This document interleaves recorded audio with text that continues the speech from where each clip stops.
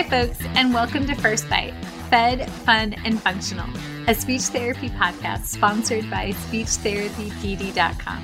I am your host on this nerd venture, Michelle Dawson, MS, CCC, SLP, CLC, the All Things Peds SLP. I am a colleague in the trenches of home health early intervention right there with you. I run my own private practice, Heartwood Speech Therapy, here in Coletown, South Carolina, and I guest lecture nationwide on best practices for early intervention for the medically complex and fragile child. First Bite's mission is short and sweet, to bring light, hope, knowledge, and joy to the pediatric clinician, parent, or advocate. By way of a nerdy conversation, so there's plenty of laughter too. In this podcast, we cover everything from AAC to breastfeeding, ethics on how to run a private practice, pediatric dysphagia to clinical supervision, and all other topics in the world of pediatric speech pathology. Our goal is to bring evidence-based practice straight to you by interviewing subject matter experts, to break down the communication barriers so that we can access the knowledge of their fields. Or, as a close friend says, to build the bridge. By bringing other professionals and experts in our field together, we hope to spark advocacy, joy, and passion for continuing to grow and advance care for our little ones. Every fourth episode, I join in. I'm Erin Forward, MSP, CCC, SLP, the Yankee by way of Rochester, New York transplant who actually inspired this journey. I bring a different perspective, that of a newish clinician with experience in early intervention, pediatric acute care, and nonprofit pediatric outpatient settings.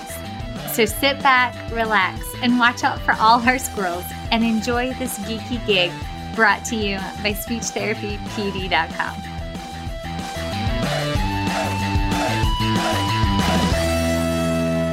Hey, this is Michelle Dawson, and I need to update my disclosure statements. So my non-financial disclosures.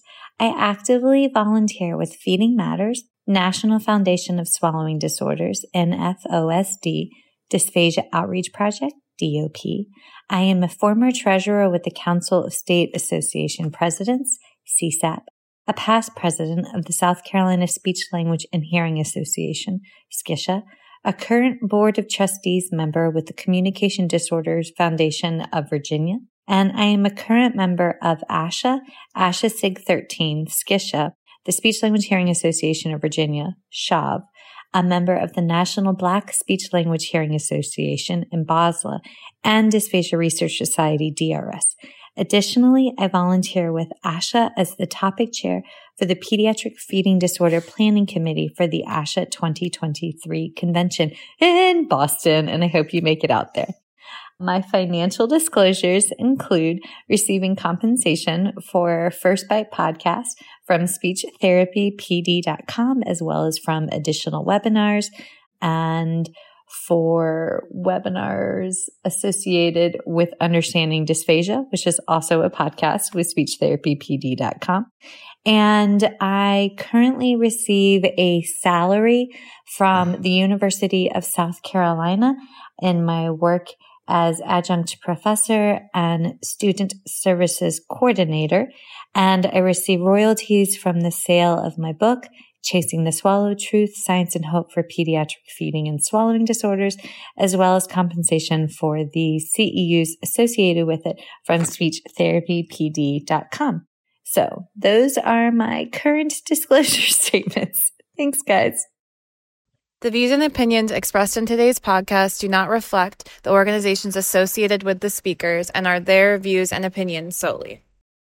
Hello, everyone. Happy Tuesday or Monday for those of you that had Labor Day off.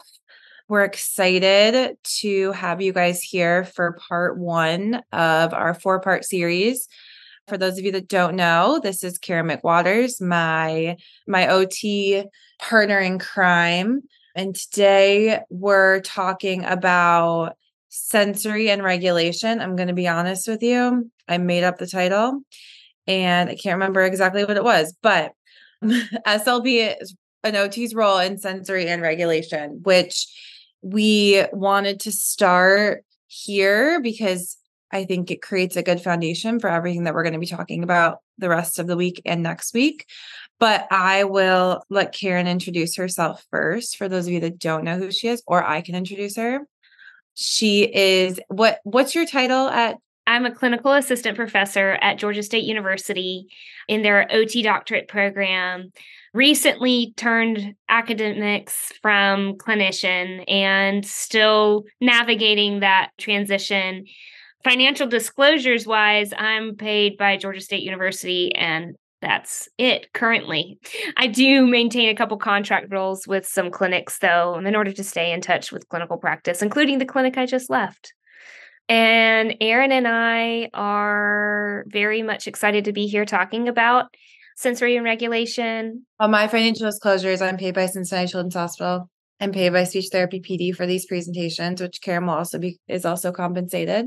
Non-financial disclosures, I volunteer for Feeding Matters, sometimes Dysphagia Outreach Project, and I'm a contributor to Michelle's book, Chasing the Swallow. And I think that's it. So we got those. Yeah.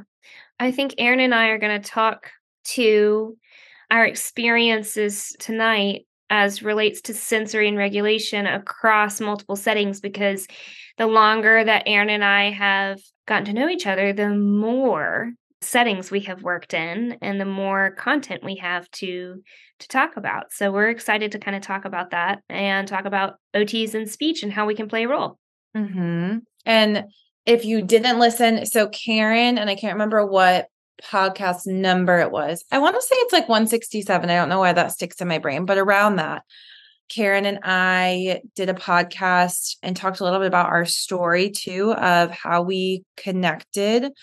We shared a couple patients. So specifically, we shared one patient who we treated twice a week, back and forth. I would see him first one day of the week, and she would see him first the other day of the week. And we would have conversations that I'm grateful because they were just easy to have with Karen, to ask questions, to collaborate. We kind of were connecting ideas at a very similar pace. And we were seeing the patients that we were working with have these developments that really pulled from both of our disciplines. And it allowed us to see these bridges that maybe we couldn't have seen as well in isolation.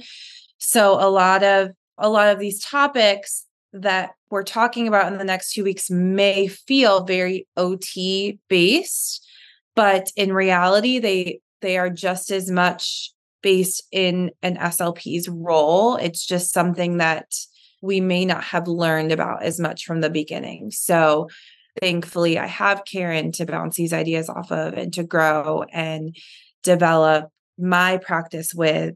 And that's why we're better together. So yeah, and the intent behind this 4-part series, as we already talked about, was to sort of stack topics on each other so that if you tune into all 4, you have this cumulative learning experience rather than it being discrete topics. So we really encourage you guys, if you're tuning in tonight, to come back, because we really do intend these to sort of stack on each other.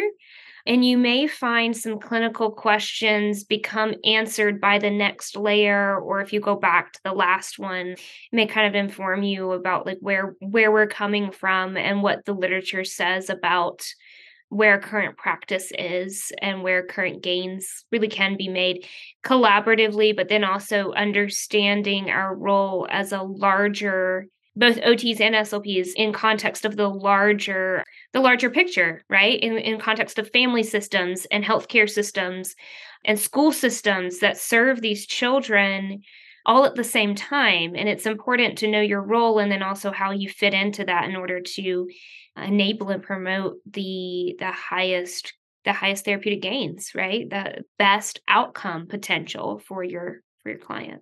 And we can see y'all's questions if you have any. So if you have them throughout, feel free to put them in the chat and we'll either answer them if we can answer them in the moment, if we can answer them at the end. But like Yumi said in the chat, we want to make it as interactive as possible and as beneficial from a continuing with that collaborative standpoint, because that's how we were able to learn from each other, was by that collaboration. What we wanted to start with is a topic that you hear about regulation all the time now, which is great. But I don't know if we're always all talking about the same thing when we talk about regulation. There's a misconception that regulation means that a child is calm, which is, I think, what like sometimes we want it to mean, because it's a little bit easier if regulation always means that they're calm if we're working on something specific. But what we know is that when you are regulated, your body is ready for the task and the activity that you want to complete, that you want to engage in, that you want to interact in. And sometimes regulation may mean that we're calm, and sometimes regulation may mean that we're ready and we've stretched and we're going to go for a run. Like that's not going to be that same arousal level necessarily. I think arousal and regulation can sometimes also get misconstrued as being the same thing. And Karen and I are trained in floor time, which uses these functional, emotional, and developmental capacities developed by Stanley Greenspan. And the first capacity is regulation, because you need to be regulated to learn and your body needs to be in the right place to do whatever activity you want to do. So it's not just, you need to be regulated to learn, but also you need to be regulated to be successful in the task or the idea or the activity that you want to engage in. And Karen has taught me a lot about regulation from that standpoint, very much so. My perspective, so when I was in OT school, I thought I wanted to be a brain and spinal cord injury therapist. I really loved the brain and how it worked. And then I got into my pediatric rotation and I realized everything that I loved about neuro was in pediatrics. And in fact, you got to explore that a little bit more because it was called sensory. My big talking point to students often is that we act as though sensory and regulation is like the redheaded stepchild of neuro and nobody really knows what to do with. And it's really one and the same, right? It's just a behavioral explanation of what happens neurologically in a child's body. And the literature and the technology is finally catching up to that point. There was an article released a couple of years ago about the neural foundations of AIR's sensory integration. And it really goes through fMRI and MRI studies talking about which regions of the brain and how that relates to your sensory systems. And Erin, I think that might be a good place for us to kind of jump in and talk about, is kind of tie in what the audience may already know about neuro and tie that into some sensory language and kind of connect some of those dots, because you're right. Regulation and arousal get conflated, and it's really easy to think that one is the same. In fact, if I can share my screen, I'll show you what I sometimes use with students. And I know those of you who are live will get to see this. I can provide this to be linked into the audio version if people are interested in it. This is just my summary for students of the sensory pathways in the brain and how that relates to neurological functioning. So this is just like a basic sketch that I put together because I think it really helps paint the picture of what we're talking about, and also paints the picture for when we get into these words that are so sensory specific, like these sensory system words that you hear thrown around all the time, like interoception or proprioception or vestibular. It kind of helps put it in context of what we're really talking about. So I'm going to do a little flyby neuro review really fast, Erin, if that's okay. Perfect. Can you make it bigger so that? Yeah, I'll put it in slideshow mode. Okay. So again, this is just a basic sketch, and I can give this. We can put in the show notes. Yeah. The first step in the sensory neural pathway is that when you're talking about sensory, the first thing to know is that there are a lot of terms that get used repetitively when you start talking about this body of literature. One of the terms that commonly gets used is the word threshold, which is really confusing to those of us who've sat through neuro classes because we learned the term threshold as refers to the peripheral nervous system, where your nervous system is an all or none system, if you guys remember that, where it like fires or it doesn't, and there's a certain amount of electric potential that has to be fired in order for a nerve to shoot an impulse down its axon, right? Like we learned this stuff as relates to the sensory system peripherally.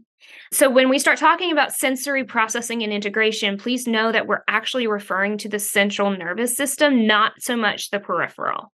We're talking about what happens to that information as it gets closer and closer to your brain. And so this is kind of some information about that. So the first step is your spinal cord, right? Like all this information comes into your spinal cord, and then they cross over, they bundle together, they get sorted according to type and area of information, and they go up your spinal cord, right? So that's why I wrote on here, recall, decussation, and tracts. There are different tracts in your spinal cord that carry different types of information. And your spinal cord also does this really cool thing called a central pattern generator, or a CPG, which means that it has some control over functions in your body without referring to higher brain centers. Then it goes up to your brainstem, right? All of this information, all of the somatosensory information from your skin and your proprioceptive systems is fired up to your brainstem and your reticular activating centers. That's the home of the cranial nerves, which I will totally own up to you guys. SLPs know way more about the cranial nerves than OTs do. We learn them and then we lose them because we focus on other parts of the body. So you guys are really the experts on those cranial nerves and their sensory motor functions. Brainstem activity is really linked with arousal. Please remember things like your Glasgow Coma scale or your Rancho levels. That's really what they're testing, is brainstem functioning. The other important thing to remember about your brainstem and your RAS, or your reticular activating center, is that there is no direct input. All input to your reticular activating center, which governs arousal, is indirect. So pain is an indirect sensor that then refers to your reticular system to say, oh, I need to become more awake. There's something that hurts, right? Or light touch is also very alerting. All of those are indirect inputs. It then goes to what we call your traffic conductor, your thalamus, which basically sends all of that information from your body to the correct place in your brain, which are those sensory interpretation areas. Those are somatotopically organized. So it's organized according to your body scheme.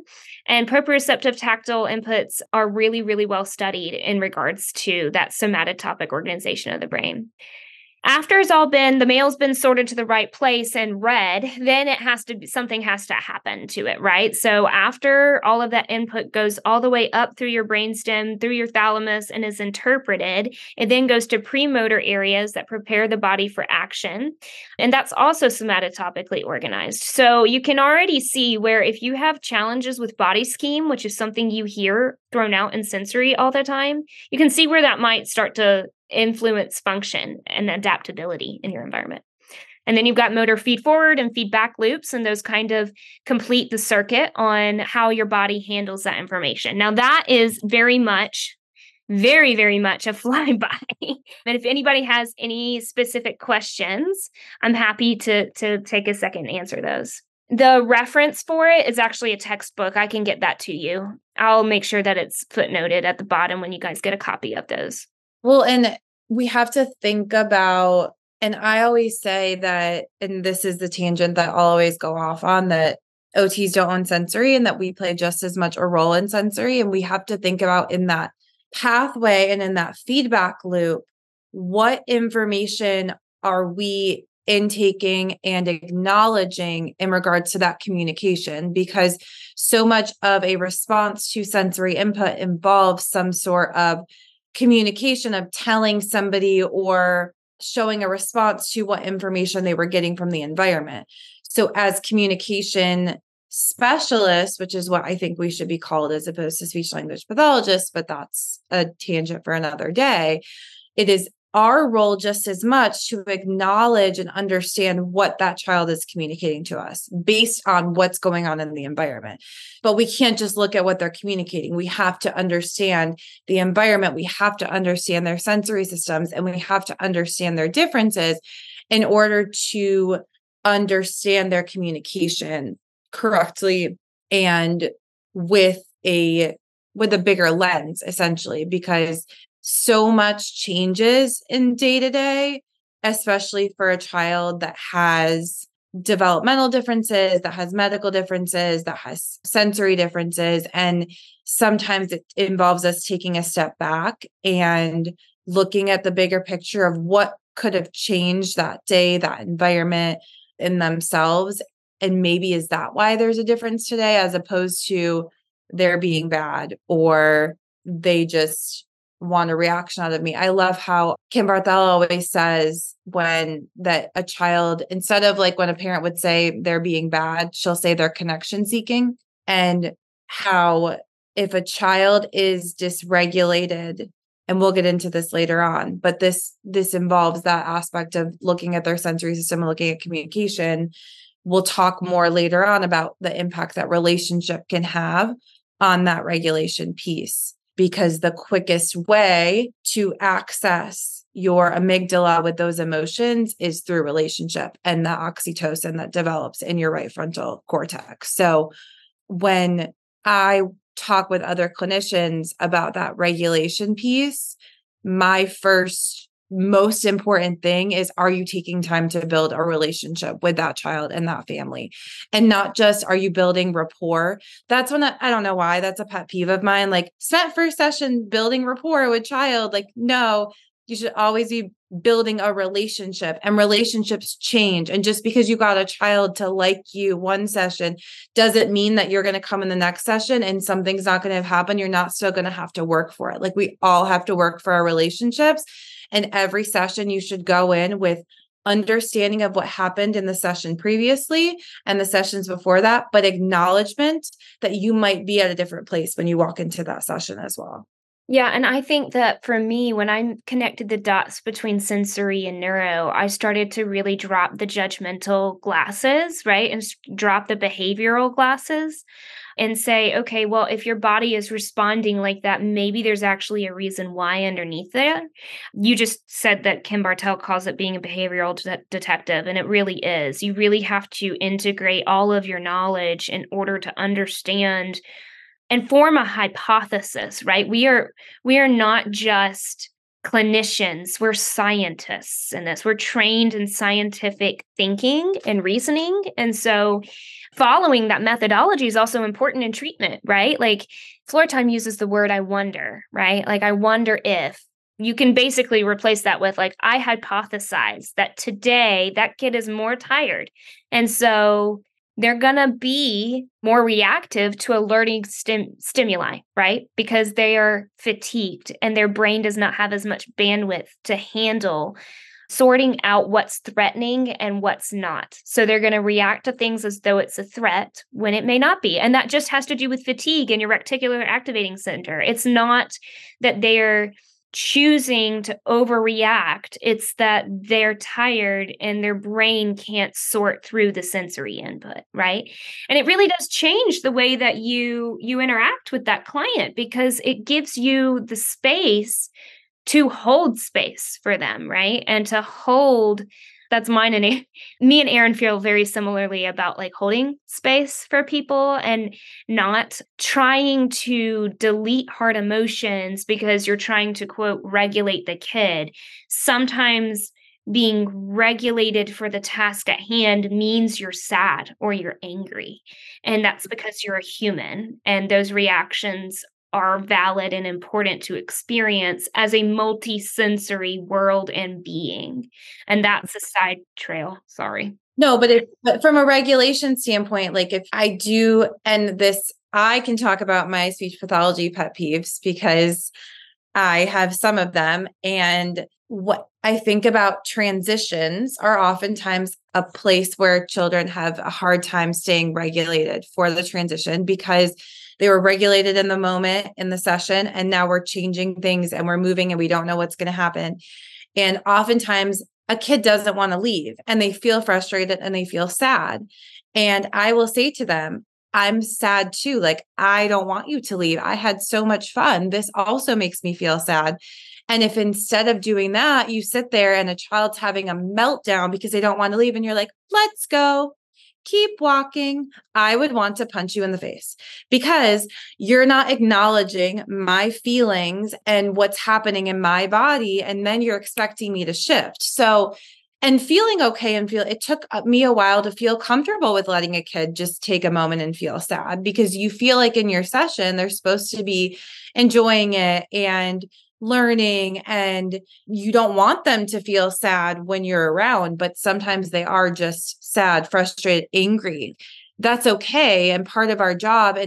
And also OTs learn a lot more about mental health. The language that we use and how we use to label things and how we model language impacts a child's mental health a lot, and a caregiver's mental health of how they're viewing their child. So we do have a lot of power in the words that we use, both with their caregivers and our patients. And so not taking that lightly and making sure that we choose those words very intentionally when those emotions and moments are happening, because you are labeling that feeling in their brain for them based on what language you're choosing to use. And if they feel a big emotion and you bypass it, it can reiterate the fact that that emotion is safe, instead of giving them space to feel that emotion, where now this is safe and someone's going to be there and I don't have to avoid it.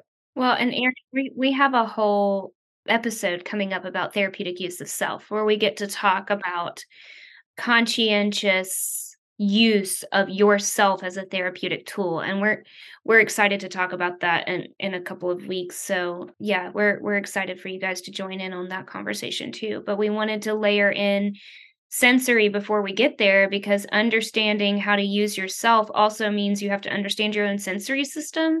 And I feel like a lot of times there's like we have to come to the realization that we're all sensory creatures. And so before you go to understand somebody else, also understand yourself.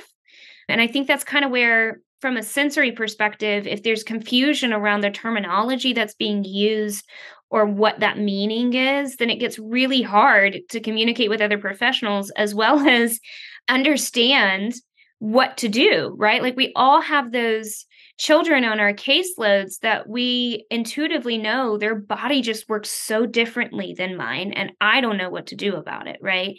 And that feeling of therapeutically being at your wit's end and not understanding what to do next is so frustrating and is a recipe for burnout. And I feel like a lot of times it's because there's some miscommunication in the way we talk about sensory and motor-based learning, which is where all of this came from. So, Erin, do you want to do an SLP's guide to the sensory systems and talk about what they are? I think it's really valuable for an SLP to have a voice in that and not just an OT, because we talk about them a lot. And we don't own them. It's just neurology. It's just brain science. It's not OT. It's just, I was telling Yumi right before we began that sensory itself is not an occupation. We don't get trained in this as though it's the point of our intervention. Having sensory experiences is the means to an occupation, but it itself is not an activity that's purposely, that's meaningful and productive in your life. That's what an occupation is. And sometimes in play, sensory experiences and sensory motor play is that. But there's a whole lot more to sensory. And oftentimes when we talk about sensory, we're not even talking about sensory-based play. We use that word like it's a label for a kid that's having a meltdown. Oh, they're just having a sensory moment. When really that means that you need to dive in and figure out what that sensory moment is, right? Yes, they're having a sensory experience of a hard time in transition. You may need to give them a sensory break. But knowing what goes into that and why is evidence-based practice. So, Erin, I want you to explain sensory to SLPs. Well, and always, if I butcher any part of it, this is why I have you here. But the framework I also use for why speech therapists need to better understand sensory is, if our goal, we understand that receptive language has to come before expressive language, because you have to understand something before you can talk about it. But if your body doesn't have the means to experience the world in a certain way, then it's not going to have the experiences to understand and then express. So oftentimes I get patients, especially birth to 3, that come and see me and aren't talking, likely because their sensory system makes them anxious and fearful, or have motor differences when experiencing the world, or they seek out so many experiences so quickly because they want so much input that they don't take the time to stop and actually process what's happening with their body. So I need to understand where that's coming from. And when we look at these sensory systems, there are 3 that you'll hear the most because they form this basis for motor development. And also we really need these senses to be fully intact to form that interoception understanding of our body.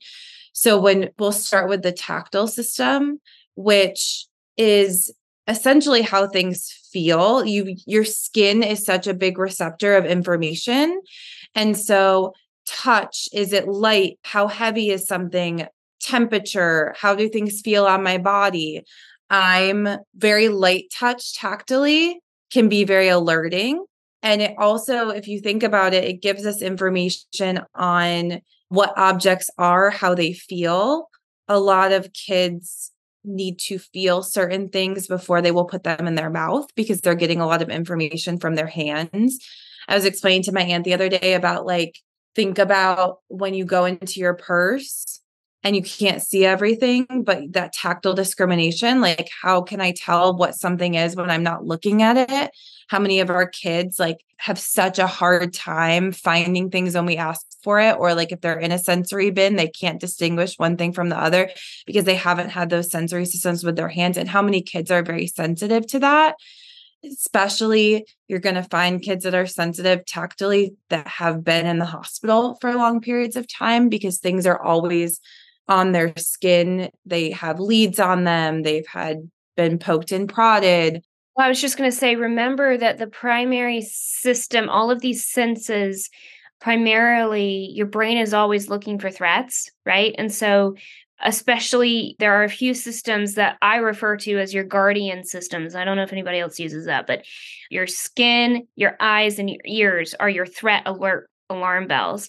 And so when you start talking about your skin, there's two ways to get your attention. Either it needs to fire a fast twitch, a fast pathway like pain or light touch, because those from a evolutionary perspective have provided information about threats, whether there's a spider crawling on your leg or something hurting you.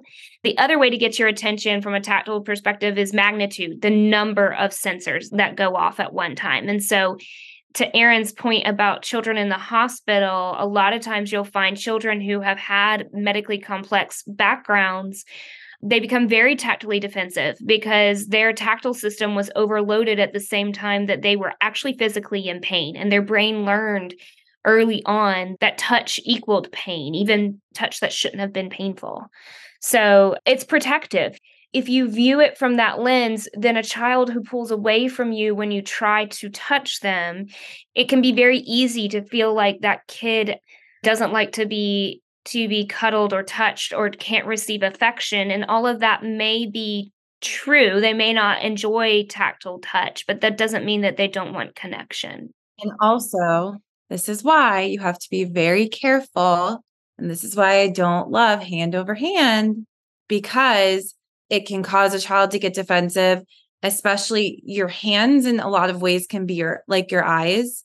For children that are blind, their hands become their eyes. So taking away that control, I'm very, very cautious of that. And it also just doesn't create the same pathways in the brain of learning when you make a child do something. The next sense that you will hear a lot, especially from OTs when they're working on motor development, is proprioception. And that's really your tendons and your joints, understanding of where those are, which gives you information about where your body is in space. So that can impact your balance, that can impact your motor control, and also your arousal, which tactile has a lot of impact in arousal as well. And we have to think about it in a way that if a child doesn't understand where their body is in space, it's going to be harder for them to develop language about what's happening. So often Karen and I would watch children develop, and we'll talk more about this, but as they learn more about what's going on with their body, their language develops in a similar way. And that's why proprioception is an important sense to work on, because feeling where your joints are, that deep pressure can give them a lot of information. If they don't have that, you'll see kids oftentimes just running around the room, and you wonder whether they're just running or they're running to walls because they're just trying to find some sort of boundary for their body. And oftentimes, if you can provide some of that proprioceptive input to just help them feel that can help them feel more grounded and also decrease their arousal sometimes if they're really high up here because they're just seeking some sort of that input. This might also be a good opportunity to talk about what we mean when we say threshold, because when we talk about threshold and sensory, we're not talking about that peripheral threshold to see if your neuron fires or not, right? Or that sensory receptor fires or not. We're talking about a central nervous level to where your brain shifts attention to that type of sensory input. And a lot of that is governed, going back to that diagram, a lot of that's governed by your thalamus and also by your sensory interpretation areas. Things that are perceived as a threat get attention much faster, right? And then information that's not perceived as a threat or that your brain has a hard time interpreting, then oftentimes gets overlooked. And proprioception is that classic thing that gets overlooked and why our kids struggle so much, because they don't feel the boundaries of their body without an external boundary, without the wall to crash into or the floor to hit or the crash mat to whack. They don't know where their body is in space because their brain loses that awareness. In other words, the amount of input flies underneath the threshold needed to cross to shift their attention to it. So they're the ones that become problems in school very, very quickly and get flagged very quickly as well. Mm-hmm. And oftentimes when you're looking at proprioception, vestibular will get brought in as well because vestibular is basically the primary organizer of your sensory system for engaging in these daily activities. So we know about the impacts of fluid in our inner ear and the information that we get from there, which is where we're getting that vestibular input that impacts their posture. It helps them stabilize vision. It can be a really powerful tool in building communication. And there's a lot of research that we're finding to support that as well. It sometimes looks like, I used to think in the past that OTs put kids on a swing and that's how they regulate them. But swing is a really amazing tool if you use it in the right way and if you're using it with the right child. But when you put those vestibular, proprioceptive, and tactile sensory systems together, it can be very powerful for a child to engage in their activities of daily living, as OTs would look at, but also unique communication to engage in all of those activities. So what information are we getting from their sensory system and how they respond to different things and how they engage with the world that can help us clue in to provide them with supports in some of those sensory systems. That's something that I really have learned from my SLP friends, Erin foremost among them, in that OTs are not really trained in early signs of communication. We're not. We are taught a few milestones of communication and language and then told, don't worry, that's what SLP is for. And then we move on in school. I mean, genuinely, I learned a few stages of swallow and then said, don't worry about it. SLP is there. That's what they're there for. If you want advanced training, great, go get it. But don't worry about it. Same when it comes to communication. And the challenge is that for OTs, communication has to happen in order for you to participate in an occupation. To participate in school, you have to communicate with your teacher, right? To get yourself dressed, you have to communicate with your parent, both verbally and non-verbally, depending on your age, stage, or your preferred communication method. It's just one of those things that is woven into every occupation, but that OTs don't get trained in. So please help an OT out. Teach them how communication works. And we know as SLPs know a lot about the auditory system. What I will say about the auditory system is kind of like what Karen said. If a child has experienced trauma or is in fight or flight response, they're oftentimes listening for really high pitched sounds or really low pitched sounds because those are the signs of things that can harm them. And language lives in the bubble between those two. So if a child is not processing information auditory wise, my first thought is not, they're just not listening to me. My first thought is, are they processing this information? Are they regulated enough to process information? Is something about the environment causing them to be in that kind of fight flight state where they're not hearing what I'm giving them? And that's when understanding of sensory system can be very helpful too. that's when I will include touch. That's when I will give input in another sensory system. And I will also say, when I was taught how to write goals for communication, oftentimes you start with reducing cues. So maybe they're using, and that makes sense on some levels, but I talk with my hands a lot. I use facial expressions a lot. 80% of the information that we communicate is nonverbal. So I'm not a big proponent of taking away all of these cues for a child, because why? When are they? I get if you're on the phone, you won't be able to see all of these things, but I think it can be we have to think about that, of how much we're using all of our other sensory systems to communicate. It's not just auditory and it's not just visual. A lot of these other systems play a huge role in communication, and visual too. We use visual a lot in speech to cue children. They watch our face, they watch our mouth. We use visual in ASL, AAC, like that's a big component. But do we understand fully their vision? Do we understand how they're processing it? Because that plays a huge role in what communication device I'm going to pick, in how I'm engaging with them from like a facial perspective, and what colors I'm using. Like that's something that really pull your OT colleagues in there to understand, because if I know a child has a cortical vision impairment, I'm probably going to pick toys that are red, black, and white initially, because my goal is going to be for the colors that I know that they're more likely to see at first. But after I do that, maybe because I haven't talked to my OT colleague, I'm going to say, hey, what's your perspective on their vision, so that I can best support them. And then if we've developed all of those sensory systems, children can start to develop interoception, which is the understanding of sensations of your own body. So like feelings, hunger, going to the bathroom. And we play a huge role in that, because that's not something that you can necessarily see. That's something that a child's trying to communicate. But if we're working on that, if we're wanting a child to tell us when they're hungry or go to the bathroom, and they don't have all of these other sensory systems developed enough to like put them together, then that we're way too far in the realm of, that's a little advanced for them. And that's hard to expect that that's going to be there, because I know even when I'm anxious or I feel dysregulated, like I don't know when I'm hungry. I forget to eat. Like I don't know whether I'm anxious or my stomach hurts because I ate. Apparently now I can't eat cooked onions, I learned, because it tears up my stomach, but I don't know the difference. And so how can we expect the children that we work with to know the difference?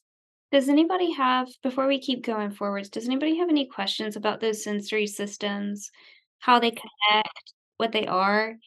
There are some great continuing ed courses out there about sensory and specifically. So if you feel like, oh, wow, I wish I knew more about that, for sure, let's go find you something that's more than an hour long about sensory, because there's so much to unpack.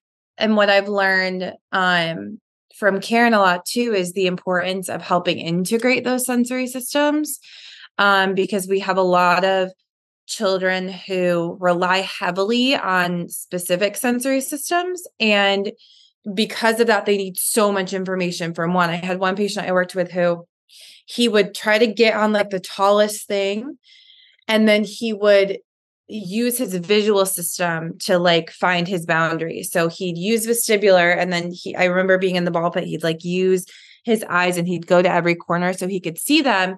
And he needed so much input because he wasn't putting his other sensory systems together. So if we help integrate by encouraging proprioceptive input, maybe while we're seeking vestibular by jumping or climbing, then it may result in them needing less from each system to get the information that they need. Yeah. And this is what I was going to kind of hope that we would get to. Oh, any YouTube videos? That's a good question. There's a couple out there. I can see if I can find one that's pretty succinct and good. Sometimes YouTube videos are hit and miss. I will say that there are when you talk about sensory, there are three major sensory theories that come up a lot.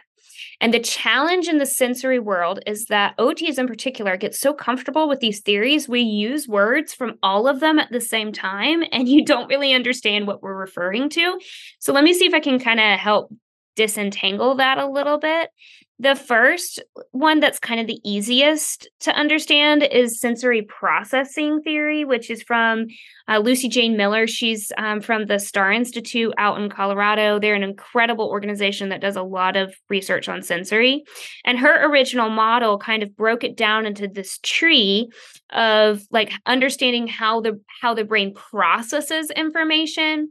So you can see that she talked about sensory discrimination disorders across, and these are just all of the names of your sensory systems, right? Like across all of the sensory systems. And then she talked about difficulty with motor processing and modulation, which is a big word that gets used a lot in the sensory world. And then she talked about sensory over-responsivity, under-responsive, and then sensory craving. So there's kind of a taxonomy that goes along with this that you probably have heard these words. I would highly encourage you, if you're interested in learning more about that, to go to the source and go to the Star Institute and take a couple courses. They are really, really excellent at putting together information and applying it to clinical practice.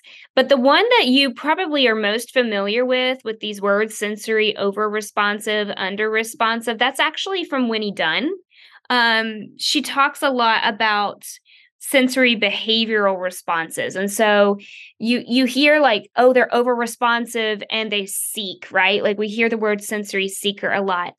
And the way that she broke this down was according to two continuums. So there's a neurological threshold continuum, which we've already talked about what that threshold means. If you have a high threshold, meaning it takes a lot of input for your brain to shift attention to it, and you're an active self-regulator, then you're going to be a seeker, meaning you take charge of your world to find what you need to get your brain alert and ready for action. But if you have a low threshold and you're a passive self-regulation person, then you become very sensitive. You startle easily, you respond to the environment, but you don't seek to change your environment or change your circumstances. And these two models get thrown around a lot. This one is more to explain the behavioral responses. This one's more to understand how the brain processes, right? So Miller really did a lot of work talking about the brain processing side of things. Winnie Dunn did a lot of work explaining how the behavior worked.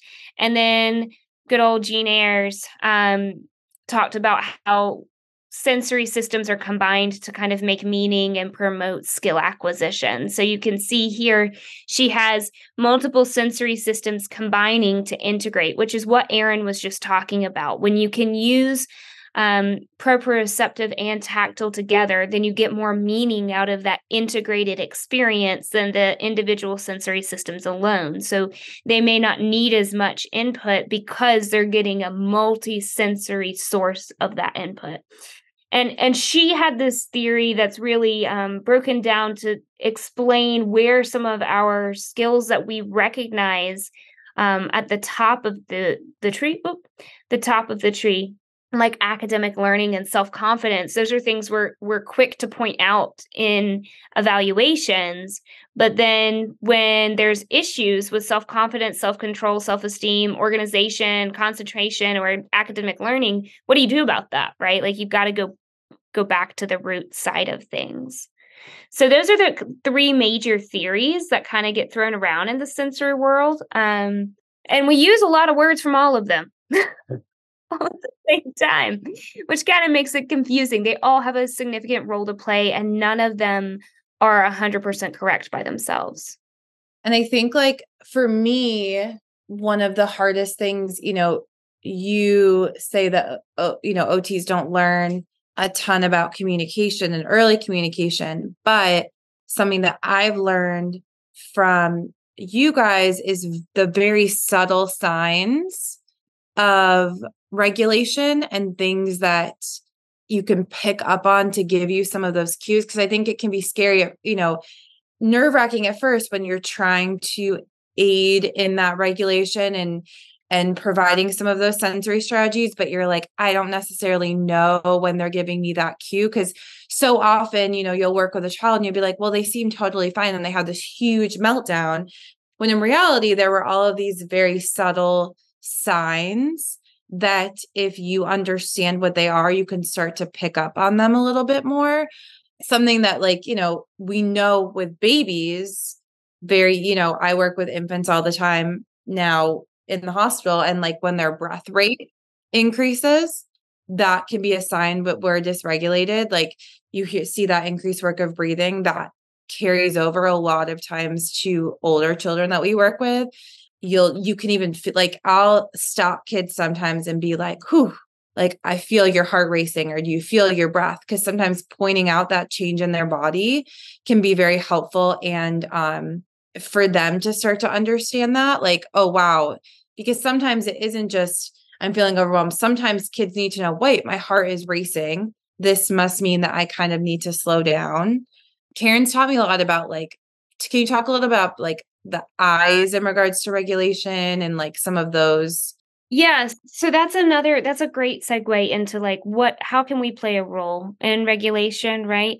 So your biggest role for you or for me as a clinician is to be the detective and to be that sidecar that helps a child interpret their own experiences. And you do that through really careful observation. And like I said earlier, hypothesis, I wonder if this is true, right? And being very mindful of yourself and that child's experiences at the same time. But the key to data collection in that is observation, right? Because they may not be able to communicate how they feel or what they're feeling. So the best way around that is to get really, really good at paying attention to subtle shifts. Like Erin mentioned, a baby holding their breath. That's a great example of a sympathetic state. We've got a sympathetic state and a parasympathetic state. And what a lot of people think regulation is being 100% parasympathetic. Well, I really don't know the last time in my personal life I was 100% parasympathetic. I don't do the rest and digest very well. My anxiety doesn't really let me do that. So, but that doesn't mean I'm not regulated, right? Like Erin said, regulation is appropriate arousal and preparedness for the task at hand. If I was just chilling right now, we wouldn't have a very coherent conversation. So it's really important to pay attention to some of those behavioral markers. There's some really interesting research in the world of microexpression that could help lend you some lenses on how to observe regulation in a child. My favorites are heart rate, posture, eyes, facial grimacing, and kind of the cadence in their flow or their in their flow of speech or their movements, because it's kind of the same thing. So what do I mean when I say posture? If I see a child who has slumped, rounded posture and I'm about to ask them to do something active, I can tell that their body is not prepared for that. From a neurological perspective, your axial system at the core of your body has to be prepared for action in order to coordinate your distal limbs. And so if they're slumped and rounded and not prepared for action, they're not regulated for the task at hand. Vice versa, if I'm asking them to sit and pay attention to a worksheet at a desk, but they are also hyperextended and their eyes are darting around, they are not regulated to focus on the task at hand. They're over aroused. And you can tell that because they're more in a sympathetic reaction, right? That sympathetic reaction is that fight, flight, freeze, faint, fawn reaction. And a little dose of that is good. It keeps you moving forwards, but too much of it shuts you down. So being aware of tension in the eyes and the mouth, tension in the neck and the shoulders, hyperextension through the spine, that's one of those things that you can really clearly see.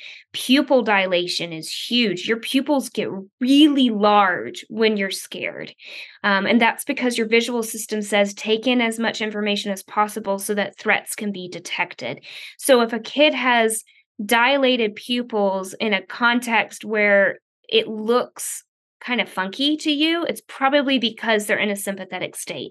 Knowing that means they're probably shutting down and not able to attend to everything that I'm saying, right? Or all the directions or the demands of the task at hand.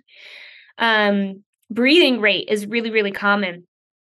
Older kids will also hold their breath when they're over aroused. And then the last one I mentioned was sort of cadence of your movements or of your speech. OTs call that rhythmicity a lot. You'll see OTs will document like able to complete tasks, but with decreased rhythmicity. That means that their motor synchrony was not fluid. When it's not fluid, it still tells me that you're having to think really hard to get this done.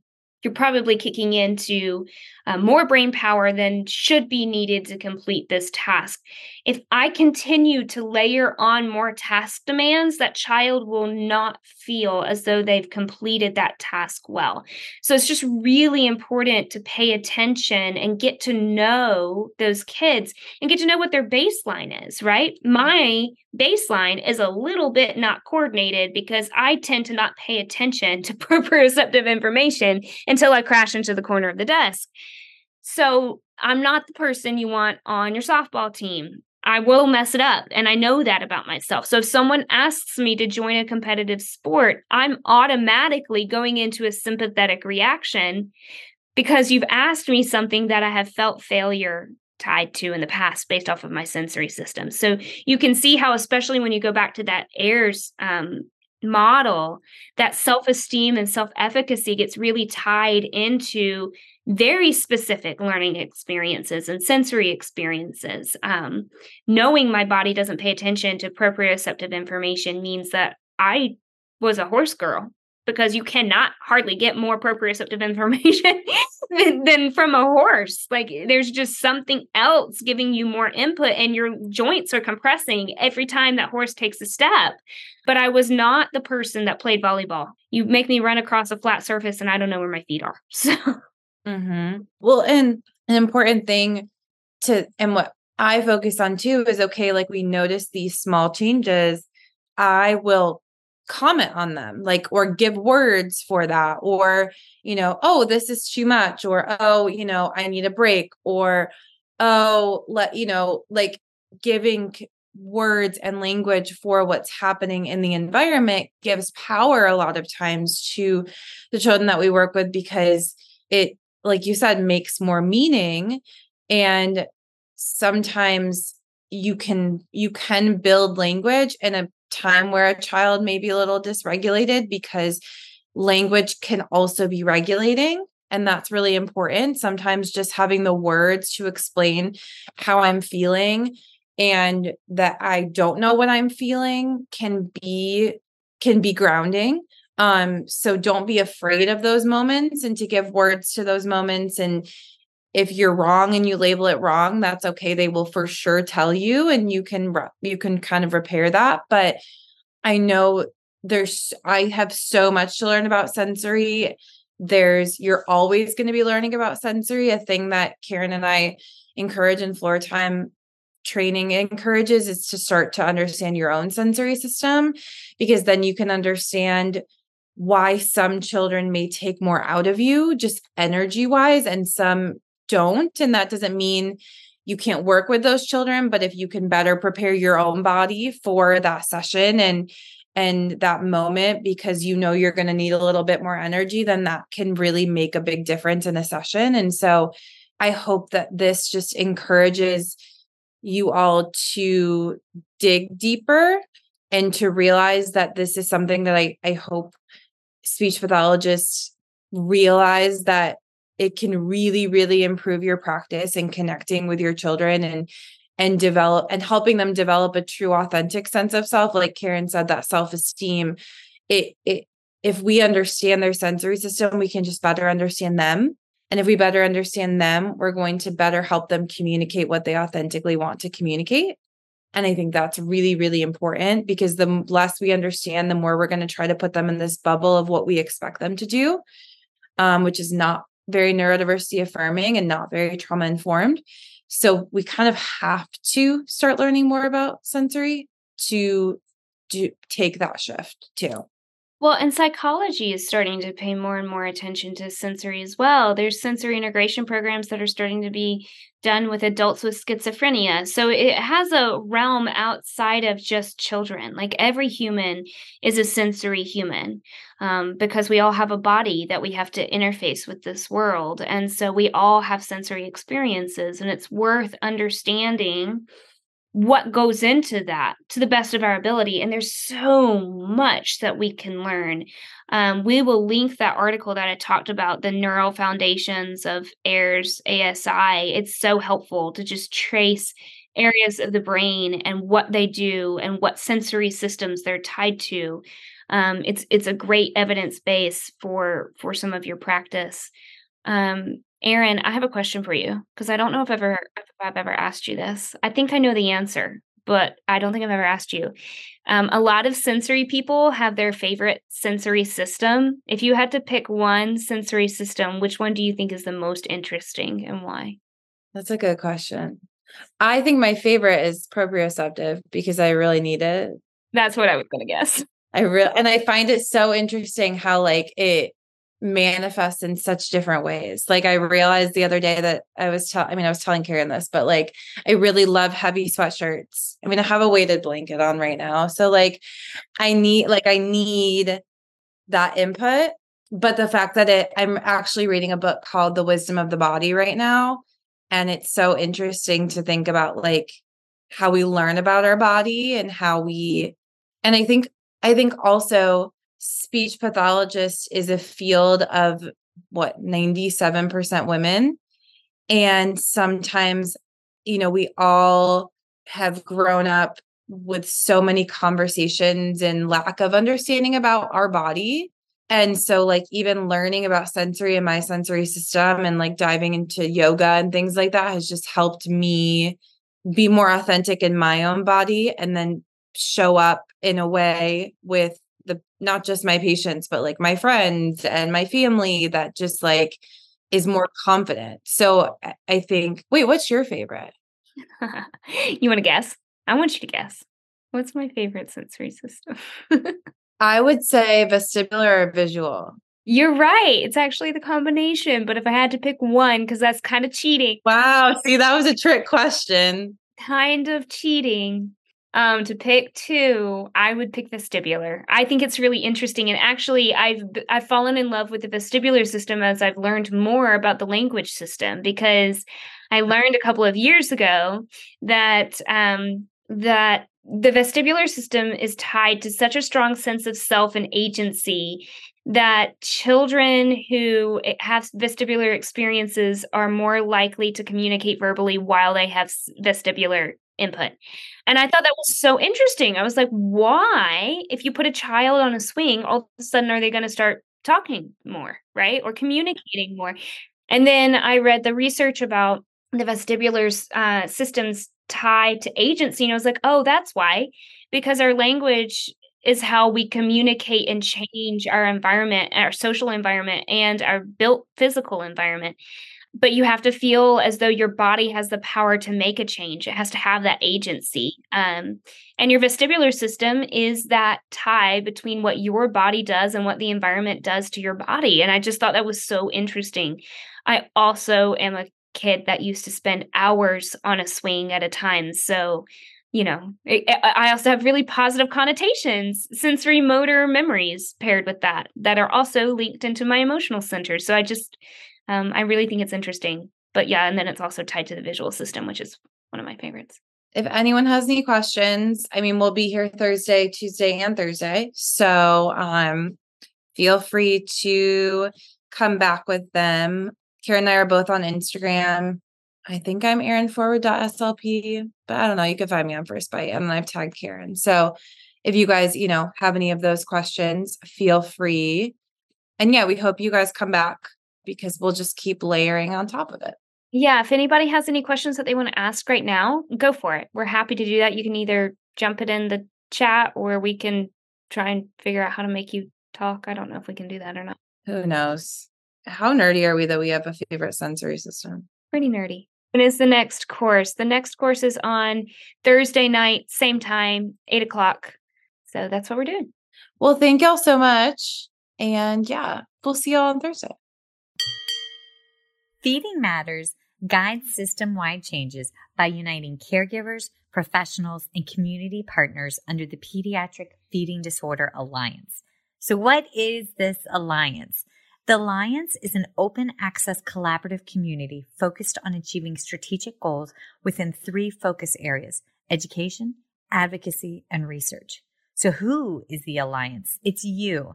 The Alliance is open to any person passionate about improving care for children with a pediatric feeding disorder. To date, 187 professionals, caregivers, and partners have joined the Alliance. You can join today by visiting the Feeding Matters website at www.feedingmatters.org. Click on PFD Alliance tab and sign up today. Change is possible when we work together. That's a wrap, folks. Once again, thank you for listening to First Bite, fed, fun, and functional. I'm your humble but yet sassy host, Michelle Dawson, the All Things Peds SLP. This podcast is part of a course offered for continuing education through speechtherapypd.com. Please check out the website if you'd like to learn more about CEU opportunities for this episode, as well as the ones that are archived. And as always, remember, feed your mind, feed your soul, be kind, and feed those babies.